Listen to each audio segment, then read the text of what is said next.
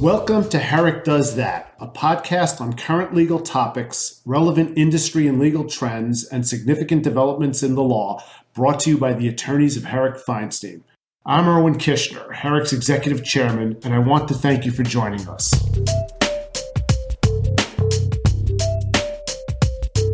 Hi, and welcome to all. My name is Morris DeFeo, and I'm the chair of Herrick's corporate department. Today, I have the privilege of talking to you about ESG. As I'm sure you know, ESG refers to environmental, social, and governance matters.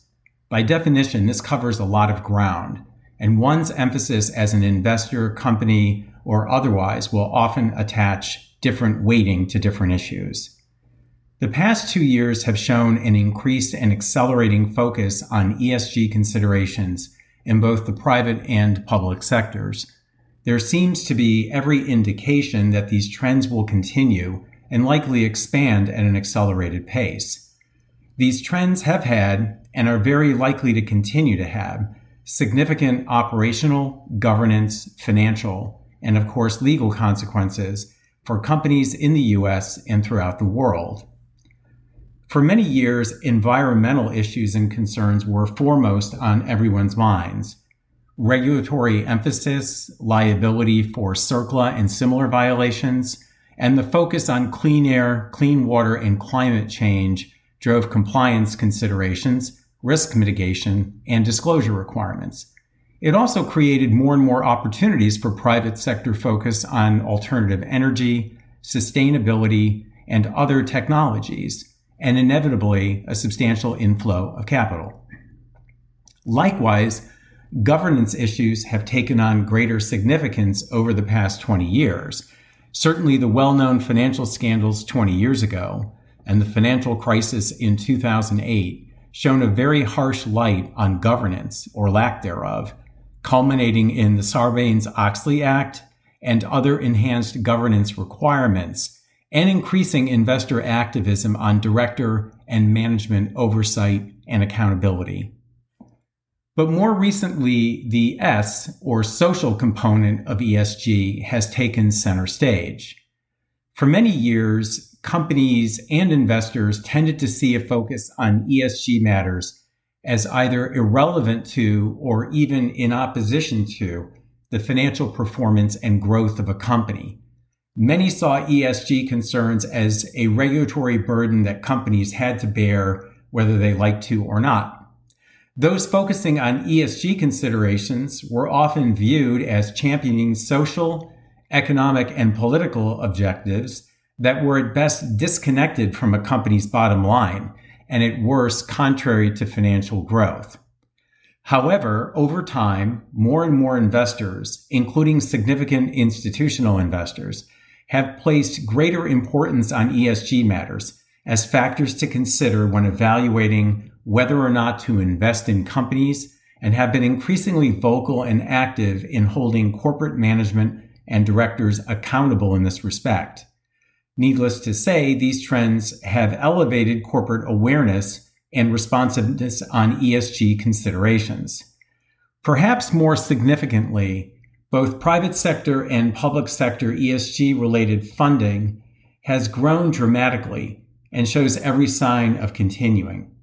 For example, the increase in ESG-focused funds and other investment vehicles, the strong performance of these funds in 2020 and thus far in 2021, the significant increase in cash flowing into the ESG sector from investors, and political developments will continue to fuel the focus on ESG. The Securities and Exchange Commission, likewise, has rolled out several ESG-related regulatory initiatives, and is highly likely to place greater scrutiny on the impact of ESG considerations on financial and operational matters, and of course, disclosure requirements. Needless to say, COVID has certainly been a catalyst for all of these changes, as it has for virtually everything else in our world. And as I mentioned, environmental and governance considerations, the E and G of ESG, historically have tended to generate the most investor and regulatory focus, and for good reason. While these matters are and should continue to be of genuine intrinsic interest to all, I believe that many in the investment and corporate communities have principally viewed these topics from the perspective of the potential financial and liability implications of addressing or not addressing these issues. But more recently, the S or social component of ESG has taken center stage. Unlike environmental and governance matters, the inherent nature, breadth, sensitivity, and complexity of social issues have made it more difficult for companies to come to terms with how to understand and respond to these concerns. Issues such as diversity within the boardroom and C-suite, and inclusiveness and equality of opportunity have been challenging for many years. Other issues such as understanding and evaluating so-called human capital, for example, have posed even greater challenges.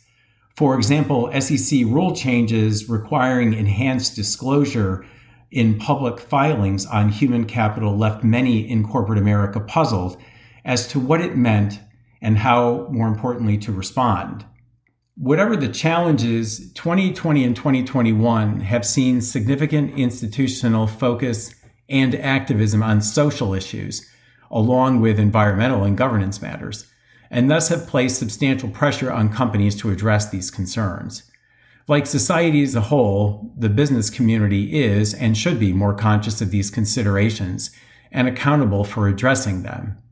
Now, more companies are coming around to seeing the alignment between addressing ESG issues and growth, and many companies, in fact, are proactively taking action, including by seeing developments in the ESG realm as providing opportunities to expand business and be a competitive advantage.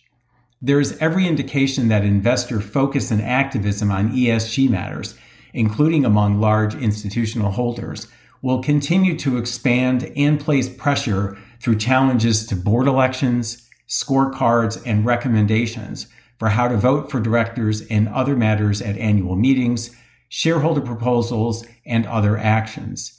Issues for which solutions are long overdue, such as pay disparity, lack of diversity, and the inequities in inclusiveness and opportunity, have become even more painfully highlighted as a result of COVID. Moreover, the Biden administration and other governmental and regulatory authorities, not only in the United States but across the globe, have increased legislative and regulatory action on all of these matters, and more public and private sector funding is focused on addressing these issues. Now more than ever, companies will need to account for and contend with the wide-ranging components of ESG concerns. It's also important to realize that all of these matters can overlap, that societal concerns and environmental concerns can place significant pressure on companies to address governance and can manifest themselves by activism associated with governance. So they don't fall always neatly within different buckets, and the interplay among E, S, and G will continue to be very significant for companies moving forward. My colleagues and I at Herrick would be delighted to respond to any questions and assist you in better understanding the impact of developments in ESG. Thank you, and I hope all of you and your families remain safe and healthy. Thank you very much for joining us for Herrick's podcast, Herrick Does That. To learn more about our firm and to listen to additional recordings, please visit us at www.herrick.com.